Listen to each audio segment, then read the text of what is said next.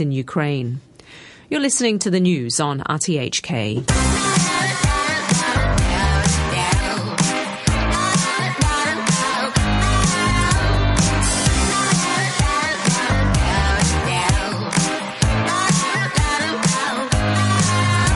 Good morning to you and welcome to Money for Nothing. I'm Brian Curtis along with Angelina Draper. Time Warner turns down $80 billion from Rupert Murdoch, and Fox hints that it will up the bid. Jay Walder steps down early as CEO of the MTR Corp here in Hong Kong, and China's home prices, or rather home sales, rise 33% in June from the month of May. Stocks were buoyant overnight as deal news and earnings juiced up the markets, and no gaffes from day two of the Fed Chief Janet Yellen. RTHK.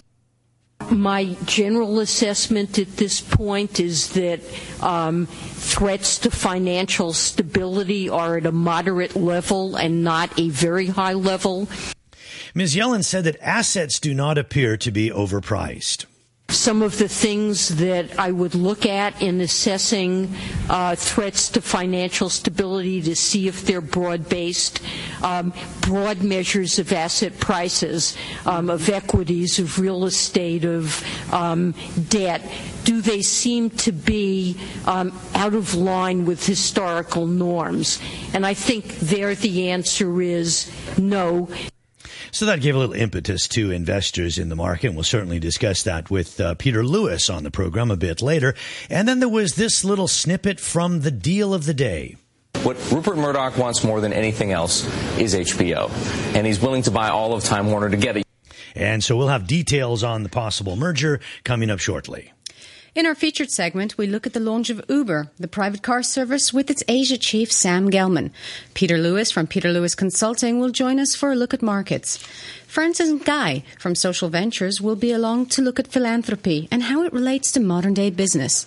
And Rahul Chadha from Mirror Asset Management will take us through his top picks of investment. Let's take a look at Asian markets this morning and how they're turning here in the early part of trade today. The Nikkei's up 45 points at 15,424. That's 1/3% jump for the day. In Australia, the ASX 200 up 10 points at 55.14.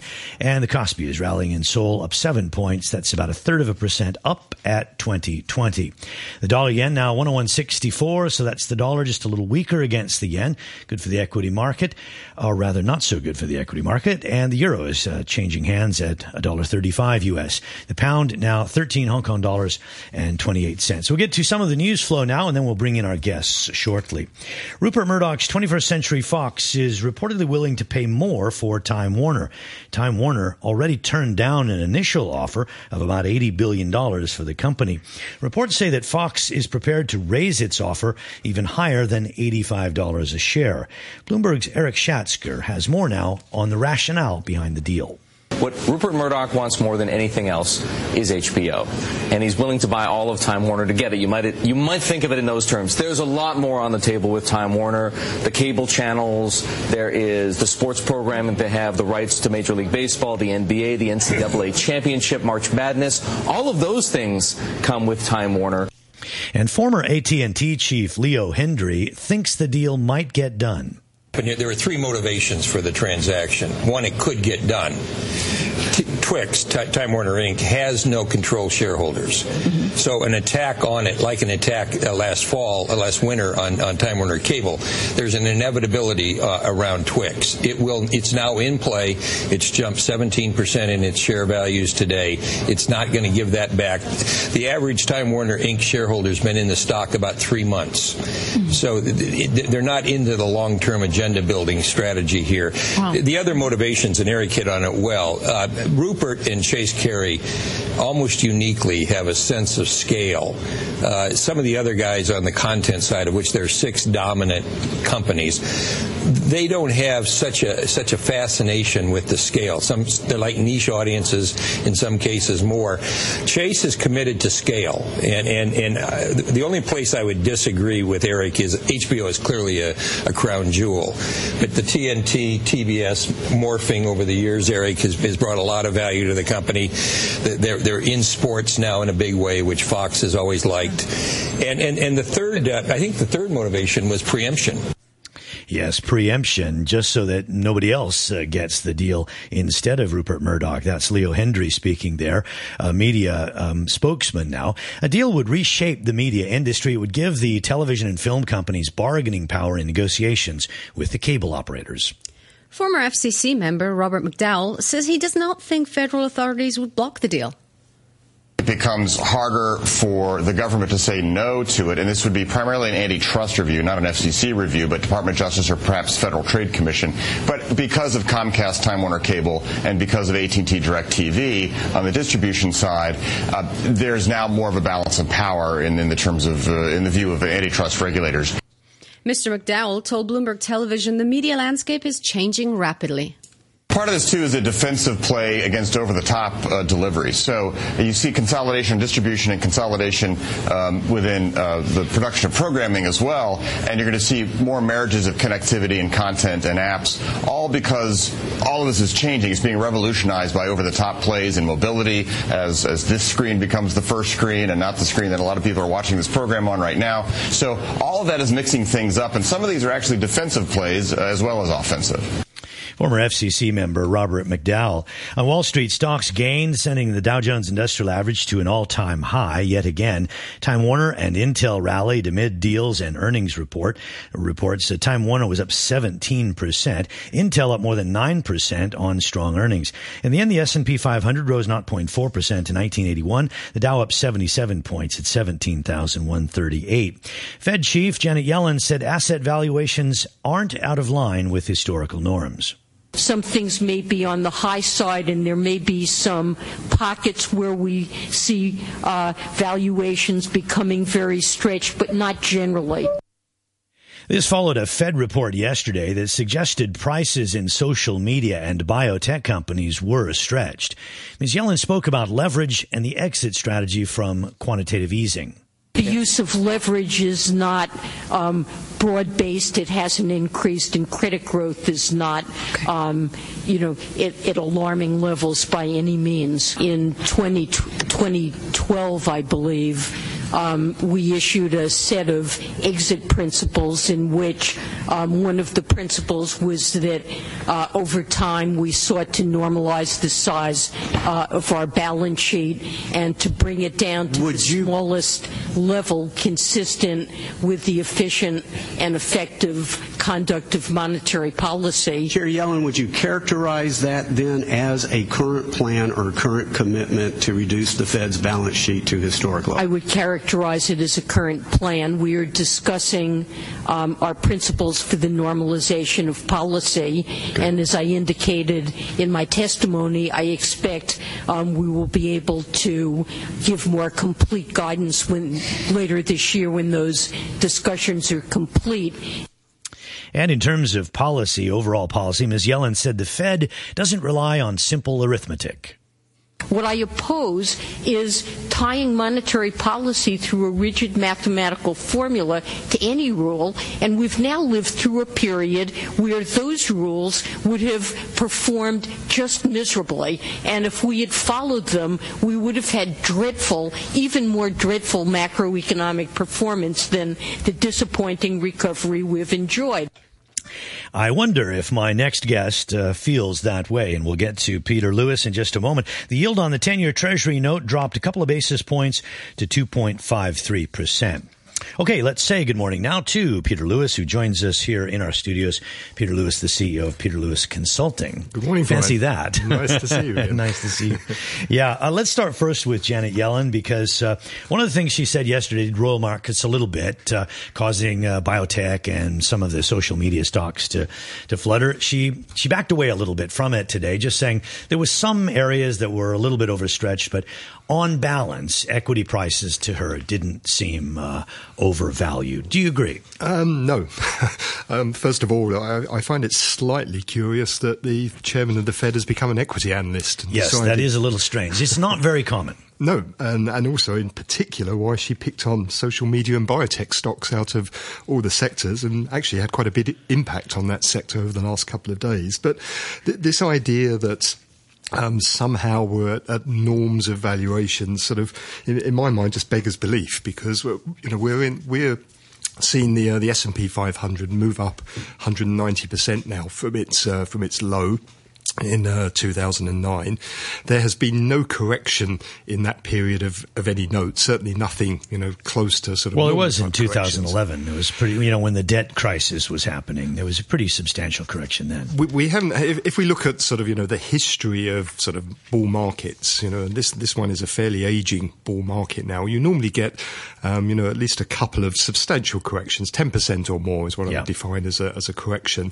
This is now the longest period we've gone in 85 years without any sort of correction. And the reason for that is because everyone is focused upon zero interest rate policy. We've had 6 years of zero interest rates.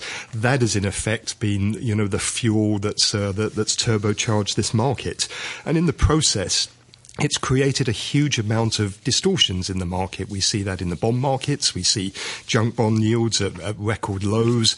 We see that in the equity markets, where if you look at valuations on a more historic basis, as opposed to trailing PEs or forward-looking PEs, which are very, very dependent upon assumptions about EPS, which we know are being distorted because of share buybacks, one-off So you say don't go with the norms of PE levels being, say, around 15 or so, that's not too bad. We're only at 16.5 now. Don't worry about that. I mean, don't say that's okay, because those numbers that you see now are distorted by the buybacks. Yeah, and there's a lot of, earnings at the moment are being really boosted by one-offs, non-recurring items in the balance sheet. And a good example of that was, the earnings we saw for Citigroup this week. They beat the EPS estimates. They came out with $1.24 earnings per share, of which only 3 cents came from their core operating business, and all of their core operating businesses also showed a decline. But the rest of that, the other 121, was basically one-off items. So if you base a PE on those types of earnings, you're going to come up with some rather strange sort of outcomes. But if you look at something that's like a cyclically adjusted PE, something like the Shiller PE, that's about 55% above its mean. If you look at, for example, Warren Buffett's, one of his favourite measures of market valuation, overall market cap to GDP, that currently stands in the US at about 122%. The range has been from about 35 to 140 plus at the peak in 2000. Okay, so we know there's a lot of money around. There's been a ton of money printing. The money needs to find its way somewhere. Don't you think the bond market is probably more overvalued than the stock market? I think the bond market is in many ways even more. Because you're dragging me down with your, with your feeling about equity prices. I mean, It's like, when do we get a break? Well, if you look at the debt markets, they're also behaving in an extraordinary fashion. You've got leveraged loans, junk bonds, sovereign debts of governments trading at prices that have simply no margin of safety in them anymore. We're seeing junk bond yields at record lows. Banks are lending to companies to buy back stocks, which then increases the risks to all the existing bondholders. 40% of all syndicated loans are now sub-investment grade, which is higher than the peak we saw in 2007. So, we've seen this story before. Every time we've seen this, 3 times we've seen this since 1988 now, which has led ultimately to a crash in the junk bond market. So that, So let's go through these things one at a time real fast. Would you get out of junk bonds now? A lot of people listening to this program would have a lot of high yield. I mean, yes. Okay, you're calling it junk bonds, but nowadays the banks call it high yield. And you'd say, get out now. Get out while you can. A big move is coming to the downside. I think, what we've seen is that junk bond yields, valuations, profit margins, volatilities are mean reverting over time. We've seen this time and time again. So when you get to extreme levels, you can't put a timing on it and say, right, this is the point now at which, we start to see that. But for sure, these things will revert back to the mean and quite possibly overshoot as well when that reversion starts. So you feel comfortable with all asset classes, apparently. I mean, you don't like the stock market, you don't like the bond market. You probably don't like property then, I suppose. You wouldn't be buying property in Hong Kong, would you? Well, no, because everything is being boosted by the fact that, over the last 6 years, the central banks have pumped almost $10 trillion into the economy, most of which has gone into the financial markets. Ms. Yellen is saying that leverage is not really heavy and that growth will bring us through this. You say she's wrong. I say she's wrong, and I think why she's wrong is because the Fed models look at incoming macroeconomic data. What they don't look at is financial market data. And if you look at the things that are going on in the financial markets now, we're seeing, in effect, any type of short interest in the market being squeezed out because there's this implicit put in place. We have zero interest rates where people can borrow at negligible rates and then chase very low yielding assets as a consequence.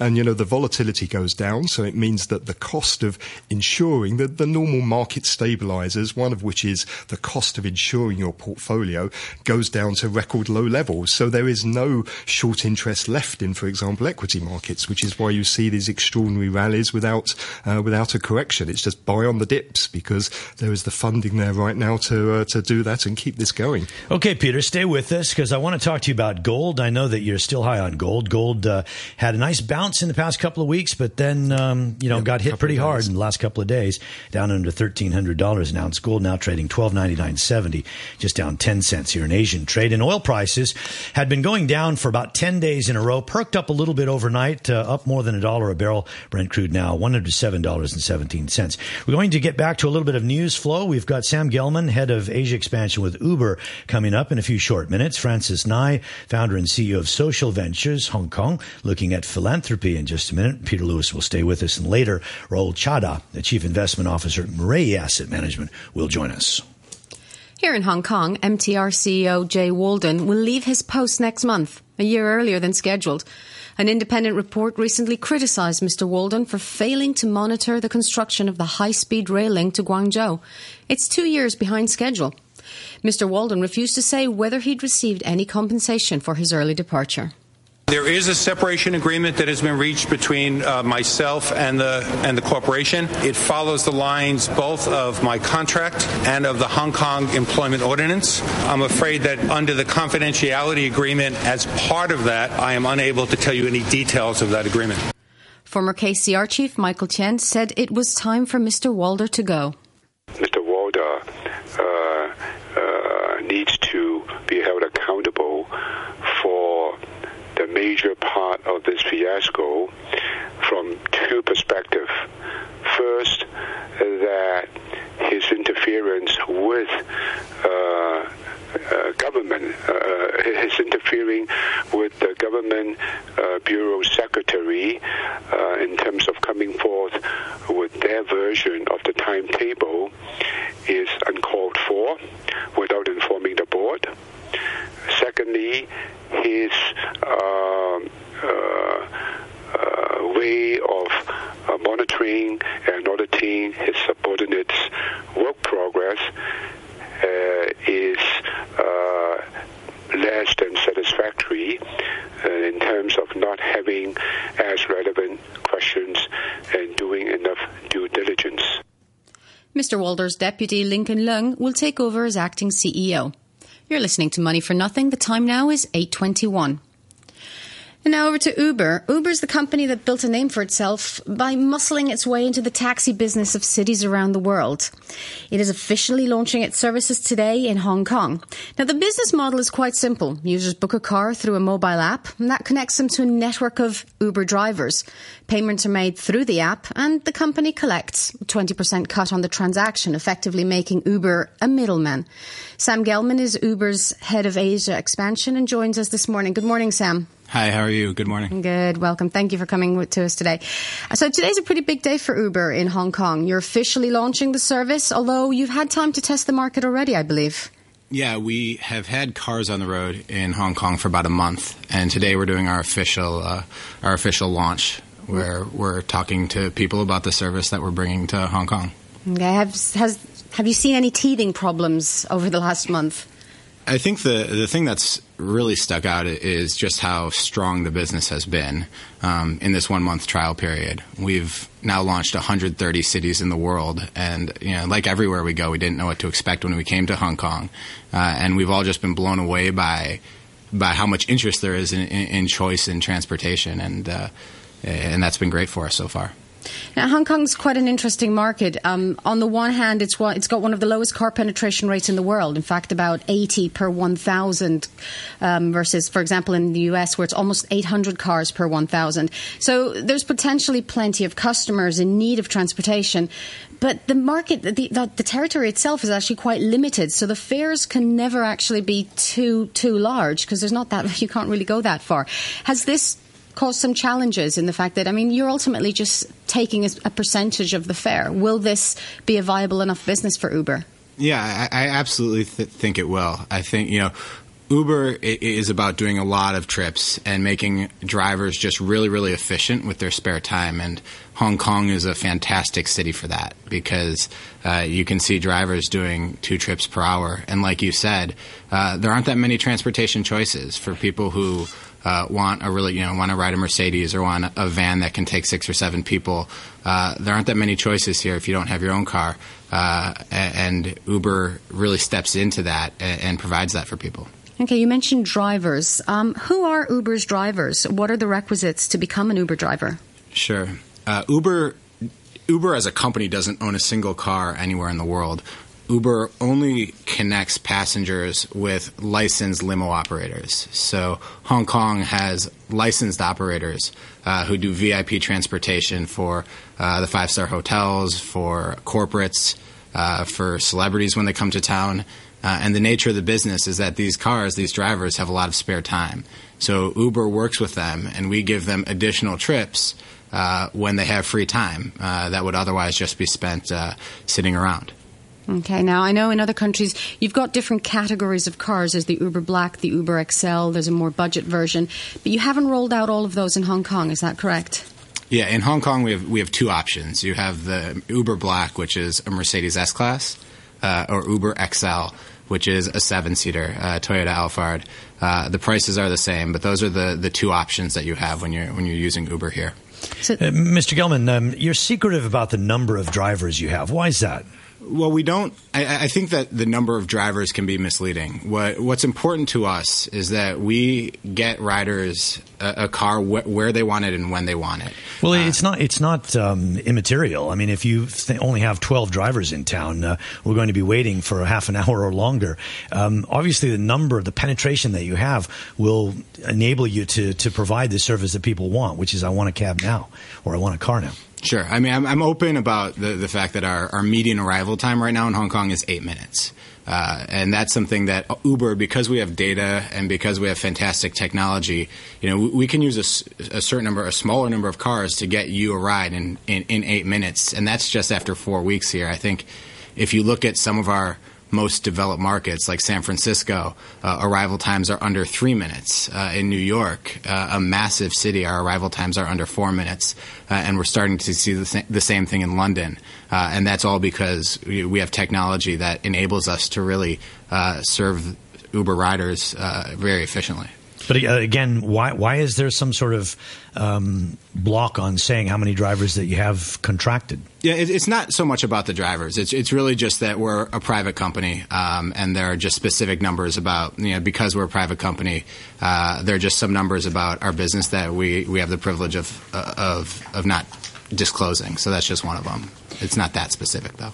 Now, I have to admit, I've been playing around with the app for the last few days, and I've been enjoying watching the little cars moving around. I find it a little bit eerie, but also a lot of fun to see black cars driving past. Now, the concentration is mostly on the island. Very rarely do I see a car on the Kowloon side, maybe one every so often. And, of course, it triggers my imagination thinking, I wonder who that is. But generally, how are you going to manage that to make sure that the cars, the taxis are sort of divided up to make sure that there isn't a concentration of cars just on the island? Yeah, this is a strategy that we developed in New York, actually. We would much rather deliver a consistent and very, very positive experience to a smaller number of people when we first are in this test period and getting launched. So I know that in Central we can get you a car in 7 to 8 minutes, and if the drivers went all across all of Hong Kong, we wouldn't be delivering a great experience to anybody. So we've decided to really focus on the area between Kennedy Town and Quarry Bay. And within that area, you should reliably be able to get an Uber. We hope that the cars on the system will be serving Kowloon, within a few months. And it's just a matter of growing into a market. Are you also tinkering with small-scale delivery models? You saw that in New York. We launched a delivery platform there where you could deliver goods, and it wasn't just about moving people. Globally, though, we're in 130 cities, and transportation and getting people from point A to point B is really the focus of Uber, and I think that's what you're going to see from Uber in Hong Kong as well. And just out of curiosity, this is completely out of left field, but I saw some reports out overnight that Jay Carney might be joining Uber. Can you confirm that? I unfortunately can't, but they also said he might be going to Apple, so it's not clear. Yeah, I'm not the one to say one way. He might be taking an Uber car to go to Apple. Have you seen any unique characteristics of Hong Kong? I know you've launched in China. You are present in other Asian markets. Has Hong Kong posed any particular challenges or opportunities? Yeah, I think it's a vertical city, and it's a very, very dense city. So it's not common that after just 3 weeks of operating in a city, we can already deliver arrival times in 7 to 8 minutes. So I think that's been a really positive aspect of the business here. I think, I've been at Uber for over 2 years. I set up our business in London. I set up our business in Amsterdam. Right now, we're already in 25 cities in Asia. So we have so many users all over the region that want Uber and that are using the app already. So I think what's really been unique is just how quick this uptake has been. And I think it's because we have so many people who love this service all over the world. And again, briefly, why would somebody want to take an Uber car instead of a taxi if they have to pay more? I think you have a much more comfortable experience where you're in a Mercedes. You have a driver that will turn the music exactly as you want it. There's water in the car. There's Wi-Fi in the car, and you push a button and get a ride. So, and the review aspects, is that being fine-tuned? Yeah, after you take a ride, you give the driver 1 through 5 stars. And the driver rates you as well. The driver rates you, but the goal here is just that we have as safe a platform as possible. It's that over time, we know that only the safest, best drivers are on the system. And you just have that feedback loop where bad service is discouraged and good service is rewarded. And that's very, very unique in transportation. We got to go. Thanks very much, Mr. Gelman, for joining us here. And good luck with the launch today. And I'm sure we'll be seeing those cars around Hong Kong. Sam Gelman, head of Asia expansion with Uber, joining us here live on Money for Nothing. We got the news coming up just in a moment or so. I can tell you the standby signal number 1 is in force, so we do have that typhoon signal number 1. It means that a tropical cyclone is within 800 kilometers of Hong Kong. The forecast today reads mainly fine at first. Isolated showers becoming cloudy and windy. The maximum temperature 31. The news is next.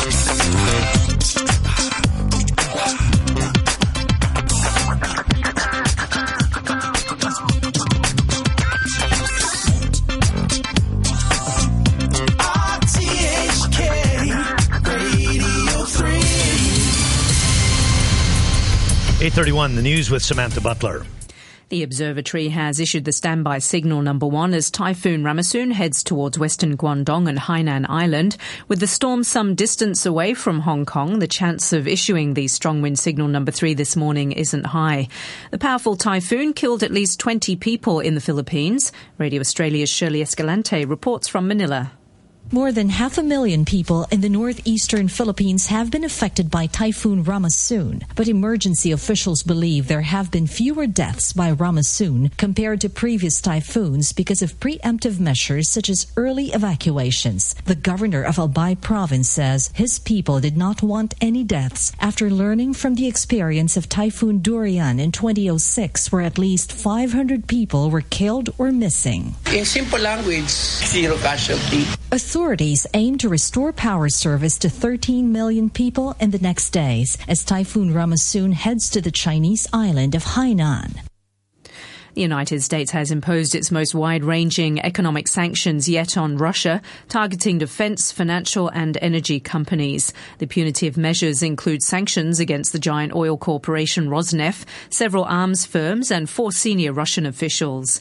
President Obama said Moscow had failed to take the key steps needed to stop an escalation of violence in Ukraine. We're freezing the assets of several Russian defense companies, and we are blocking new financing of some of Russia's most important banks and energy companies. These sanctions are significant, but they are also targeted, designed to have the maximum impact on Russia while limiting any spillover effects on American companies or those of our allies.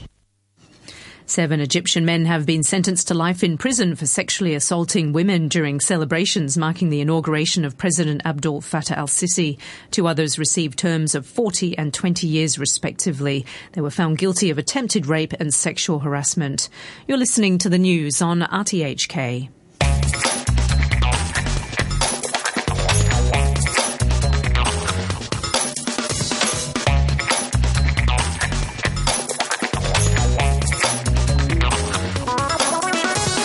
Good morning to you. 8:33. You're listening to Money for Nothing. I'm Brian Curtis. We will continue with the program now with our special look at news and then back to the money business in just a few minutes. The chairman of LegCo's Railways Subcommittee says the entire board of the MTR Corporation should be held accountable for the 2-year delay to the completion of the Express Rail Link. Michael Teen was speaking after the rail company announced yesterday that its chief executive officer, Jay Walder, would be stepping down next month, a year ahead of schedule. He was criticized in a report into the delay for poor judgment in monitoring the project. Mr. Teen says that it's right for Mr. Walder to be held accountable for the major part of what he called this fiasco. But he said that others are also to blame. The board also is responsible, even though Mr. Ma has said that he felt board members have done their best. I may not agree so readily. I think he quoted board members asking the management about the progress on a very general basis. That is not the way you do tight monitoring on capital works projects. You need to ask relevant questions from 360 degrees to cross-check all the answers before you can believe in a timetable. It's not a blanket saying, do you have confidence it will be completed on time? If yes, then I trust you. You don't really do project monitoring that way. So I think the board also has been negligent in pursuing finer details and asking more relevant questions. In terms of whether Mr. Chin also mentioned that Mr. Walder has acted in the best interest of the company by agreeing to leave early, I have to reserve my comment until I know his departure package. As the chairman of LegCo's Railways Subcommittee, Michael Teen. A retired senior government official has told Rafael Hui's corruption trial that she wasn't aware that the former chief secretary declared any conflict of interest when he took over responsibility for the West Kowloon Cultural District project. That's despite his background as a consultant for one of the bidders. Maggie Ho reports.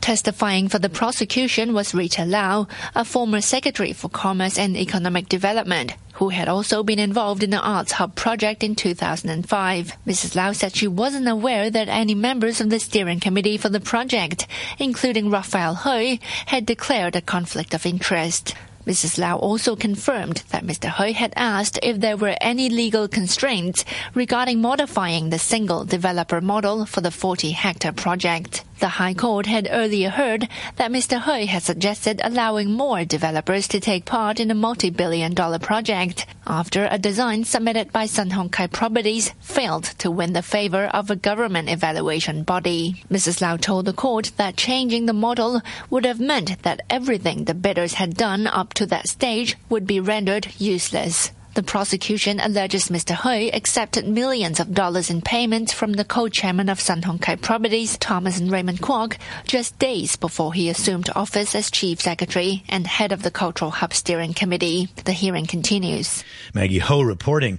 The Legislative Council's development panel has passed a non-binding motion opposing a government pilot scheme to bring arbitrators to a deal with disputes over land premia that developers must pay to rezone plots. The 2-year scheme is to begin next month, but pan-democratic legislators say that they're concerned it will invite corruption. Our Mike Weeks asked a member of the development panel, the Labour Party's Fernando Jiang, why. Well, for one, it is very difficult to find any arbitrator that really is free from conflicts of interest, especially with developers that are so powerful in Hong Kong.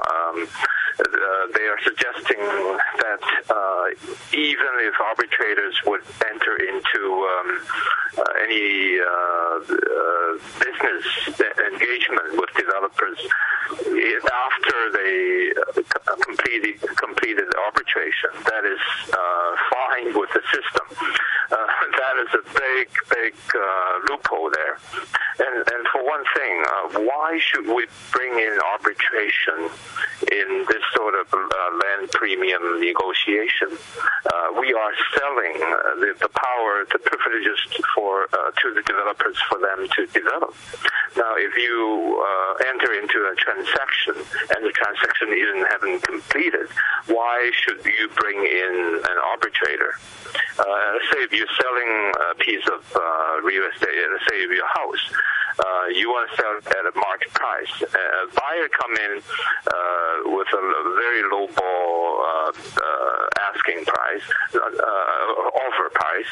You wouldn't sell it, but this system allows the developer to lowball the offer, and then after 2 times, they can trigger the arbitration mechanism, and as a result, it is quite likely that they can buy the power to develop at a much lower price than they now would have to pay under the current system.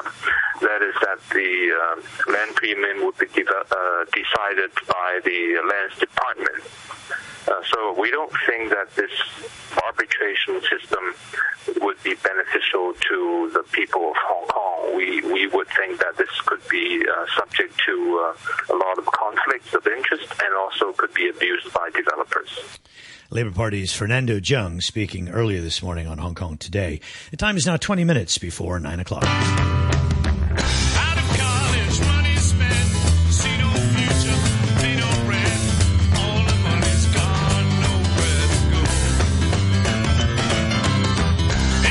Good morning to you. We get back to our money issues now, looking at business and finance here on Money for Nothing. The Nikkei's up 77 points in early trading, 0.5%. We see big gains in Australia and Seoul. The markets apparently like what they heard overnight and a strong feed-in from Wall Street. We say good morning now to Raul Chada, who's Chief Investment Officer of Mirae Asset Management. Raul, good morning. Good morning. Yeah, sorry to make you wait, but great to have you back on the program. What are some of your best investment ideas at the moment, Raul? I think we continue to like the way we said about 3-6 months back with you.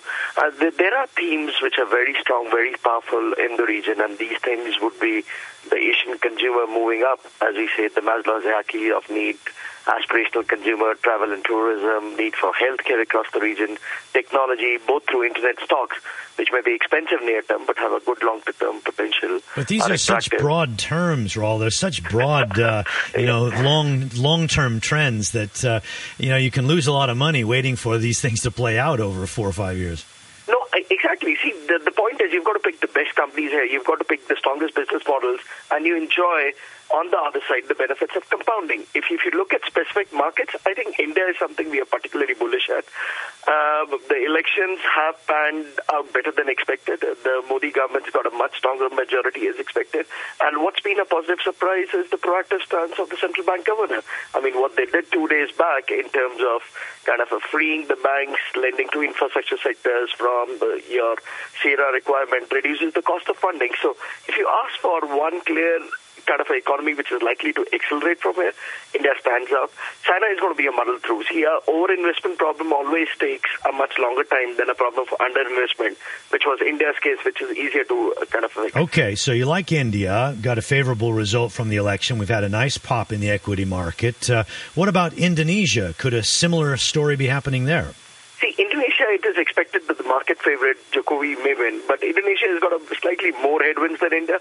The reason I say that is large part of the exports Indonesia have commodity exports. And you look at where coal is today, it's below $70 per ton. So the challenge for Indonesia is to go beyond commodity exports. But on the other hand, from a 2-3 year perspective, demographics are good. It's a large mass of 250 million people.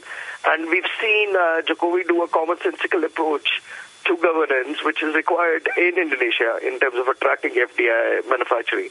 So if for patient investors, Indonesia can be a good bet. Okay, so Raul, hang on a minute, because we've also got Peter Lewis on the program, CEO of Peter Lewis Consulting. Peter, what do you think about emerging markets? It's been a little bit of a rough period here over the past year since Ben Bernanke spoke about the tapering process last May. We've had a little bit of a rebound in some countries, but it's still kind of an uneven turf out there.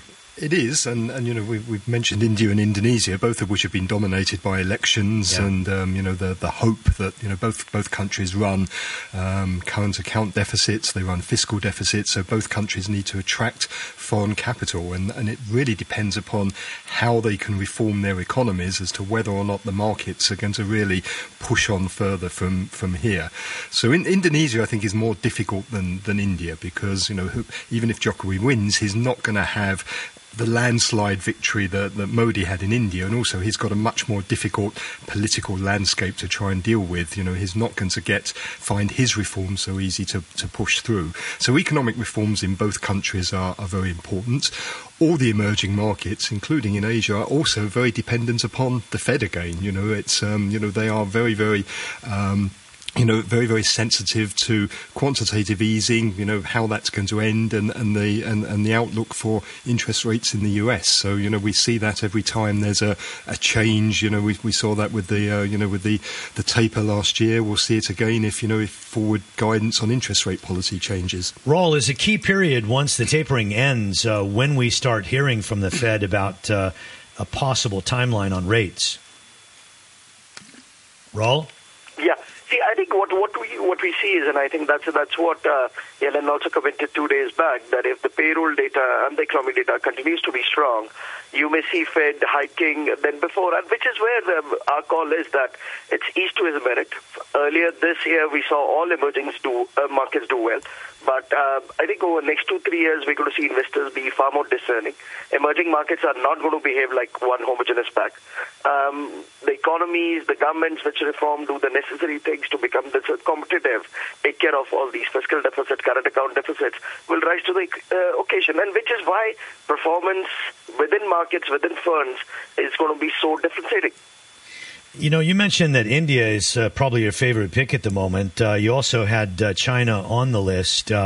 We've talked a little bit about the developing markets and the BRICS. What did you make of this BRICS Development Bank?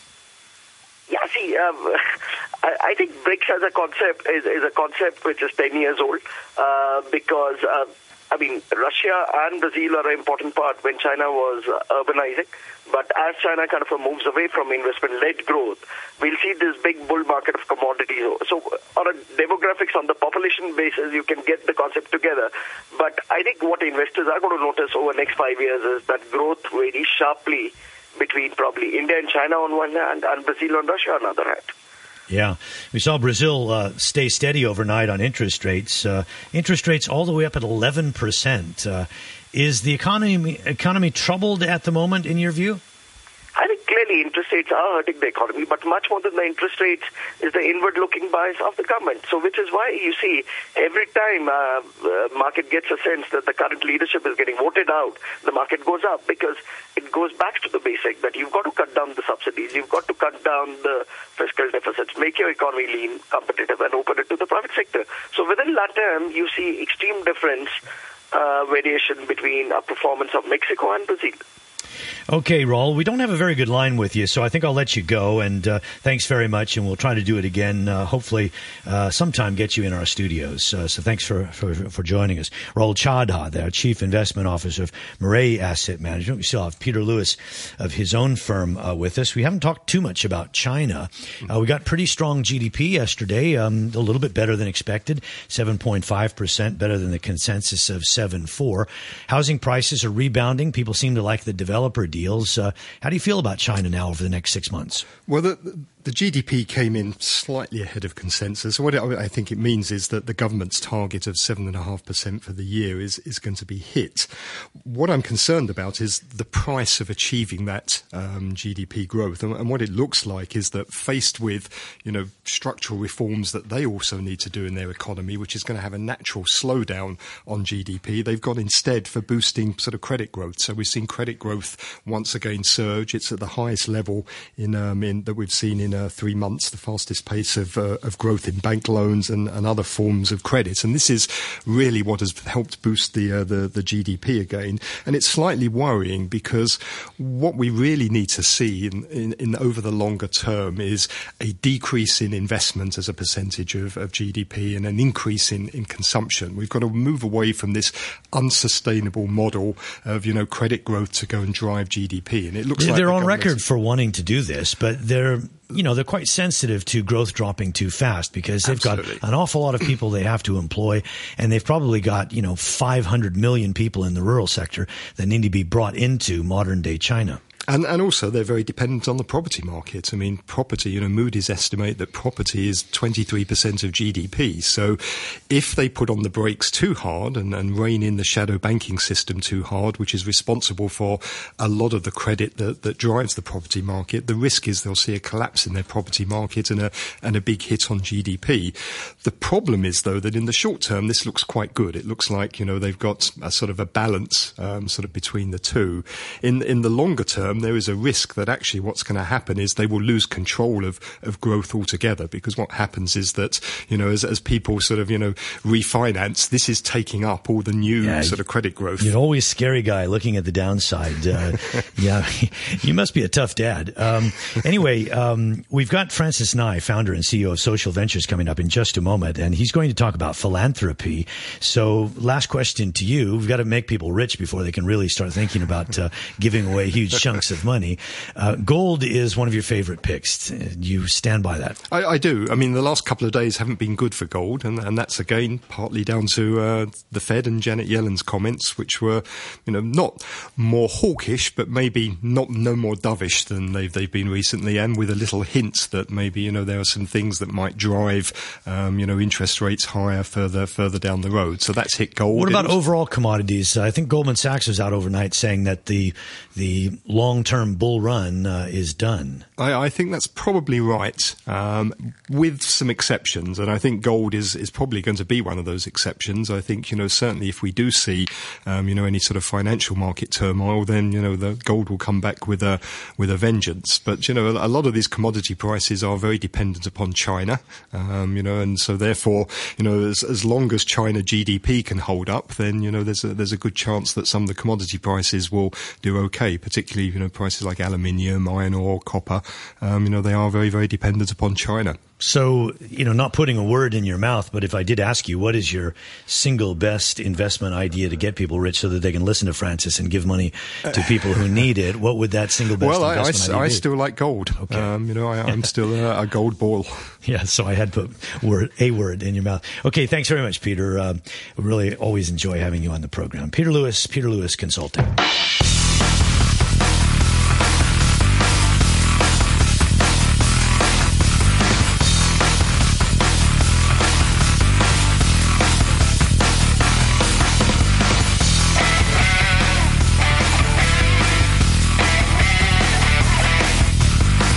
Yes, more stimulating business talk radio here on Radio 3 in the program Money for Nothing. I'm Brian Curtis along with Angelina Draper. And Angelina's an intern at Radio 3, and look how great she's doing. And it's a good signal to all of you out there listening. Give interns a chance. They can amaze you. So now that I've made her red in the face and embarrassed, here is Angelina Draper.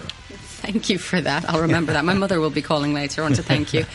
So Hong Kong has more millionaires than ever. The number of people earning over 7 figures shot up by 20% last year. And it leaves you wondering, is any of this money actually flowing back into the community? We're joined now by Francis Ngai, founder and CEO of venture philanthropy firm Social Ventures. Good morning, Francis. Good morning, Angela. So tell us a little bit about some of the work that Social Ventures does in venture philanthropy.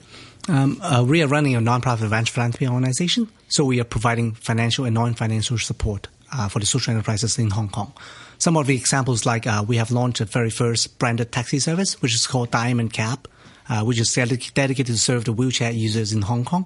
And we launched Green Monday 2 years ago, so it's advocating 1 day meat-free, which is making a big impact to the environment.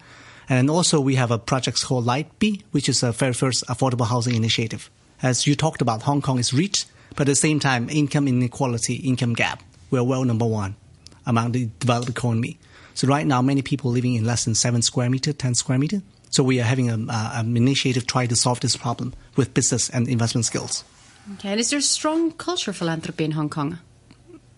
Sorry? Is there a strong culture of philanthropy in Hong Kong? I would say the more traditional charity and NGOs are supporting the most of the part of the safety net. But I think we are not having a good momentum in moving towards pioneering the new momentum, like in the US and the other area. So I think right now what we see is that the global trend is trying to use business, the mainstream, try to solve the problem directly instead of just earning money and then using the proceed to going into the society. And would you say that donations have been skewed more towards education and science rather than towards social cultural issues, or is there one segment versus another that's more popular? I would say right now, and apart from the issues that talked about, I think in Hong Kong in specific, many of money will go to the mainland, will go to some other countries. But people don't realize that in Hong Kong, a rich city like us is having a lot of social issues. I suspect that in many big cities, we have increasingly many more problems in terms of depth and breadth. So like the youth is very different than 20 years ago. The poverty issues right now, we're running out of ideas in solving that now. So I think we should really look into the city now. Maybe not in Hong Kong Island, go in some Sui Po and some Tin Shui Wai, some of the area like that. So do you think there's an image problem, that the image of Hong Kong is skewed to one specific area and people are forgetting everything else? Absolutely. Okay. Now, your project Lightbee is designed to provide affordable housing, and you mentioned that earlier on, to single-parent families especially. Tell me a little bit more about that. How are you specifically facilitating this through Social Ventures? What are some of the actual activities that you're doing? Right. So it's to be more simple, it's a social property agency business. So on one hand, actually, there exists a lot of property owners. Hong Kong people buy properties, you know it. And then right now, some of the property owners rent their house to us without charging the market rent. At the same time, we will re-rent that house to some single-parent family. So it's at their affordability. It is not subdivided cubicles. For example, one apartment, there exists 2 to 3 sleeping rooms. We move in 2 to 3 single-parent families. So there is a co-housing concept. They're sharing the living room, sharing the kitchen and toilet. So after moving in, actually we launched this project last year. And right now, many of the families having a better momentum to moving out of the poverty cycle. We grow from 1 apartment to right now 15 already. Okay. And Tycoon Li Ka-shing was quoted earlier this month as saying he was concerned about the growing divide between rich and poor in Hong Kong. Would you say your work is helping to bridge that gap? Absolutely. I think right now it's not just about resources and material. It's about the mindset. Right now, the rich people is saying that the poor issue is not my business. But I think right now, social enterprise in general is trying to challenge that. Business could really play a good. It's not just earning money and then donate back. While we are doing business, can we use business entities and expertise or network to solve the social problem directly? You know, there are a lot of people, though, in this town, Francis, who think business should be about business. I mean, it should be returned to shareholders. How do you fight that kind of mentality? I doubt. Right now, people talk about CSR. I think it's not going to help. It's on voluntary basis. So Michael Porter is now talking about CSV, creating shared value. So right now, a lot of mainstream business, big business, multinationals trying to use that business to solve the problem directly. Danone working with Mohammed Yunus on making the yogurt factory. So many of these showcases already there. Yeah, give us a good example of that other than Mr. Yunus. Right. Yunus working with Danone, which is a very big France food company.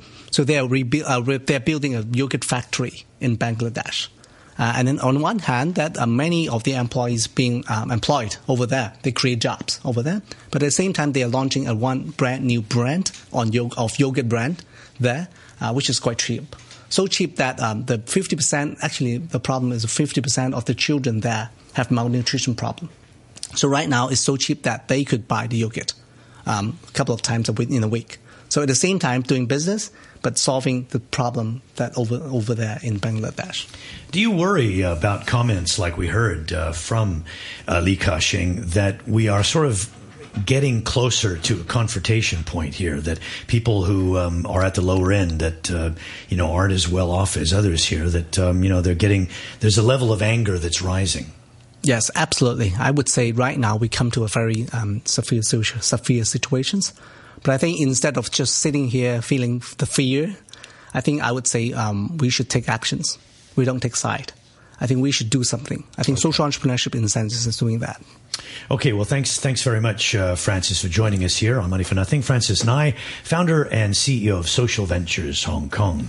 Back to our news coverage now here on the program. The U.S. government has announced a new round of sanctions against Russia for its involvement in Ukraine. President Obama explained why Washington is tightening the economic screws on Moscow. I've repeatedly made it clear that Russia must halt the flow of weapons and fighters across the border into Ukraine, that Russia must urge separatists to release their hostages and support a ceasefire, that Russia needs to pursue internationally mediated talks and agree to meaningful monitors on the border. I've made this clear directly to Mr. Putin. Many of our European partners have made this clear directly to Mr. Putin. We have emphasized our preference to resolve this issue diplomatically, but that we have to see concrete actions and not just words, that Russia, in fact, is committed to trying to end this conflict along the Russia-Ukraine border. So far, Russia has failed to take any of the steps that I mentioned. In fact, Russia's support for the separatists and violations of Ukraine's sovereignty has continued. President Obama. We'll leave you with some of the numbers from the markets. Oil prices did move up a little bit overnight. Brent crude now $107.22 a barrel. As I mentioned, gold is down a little bit this morning and right now trading at $1,300 an ounce.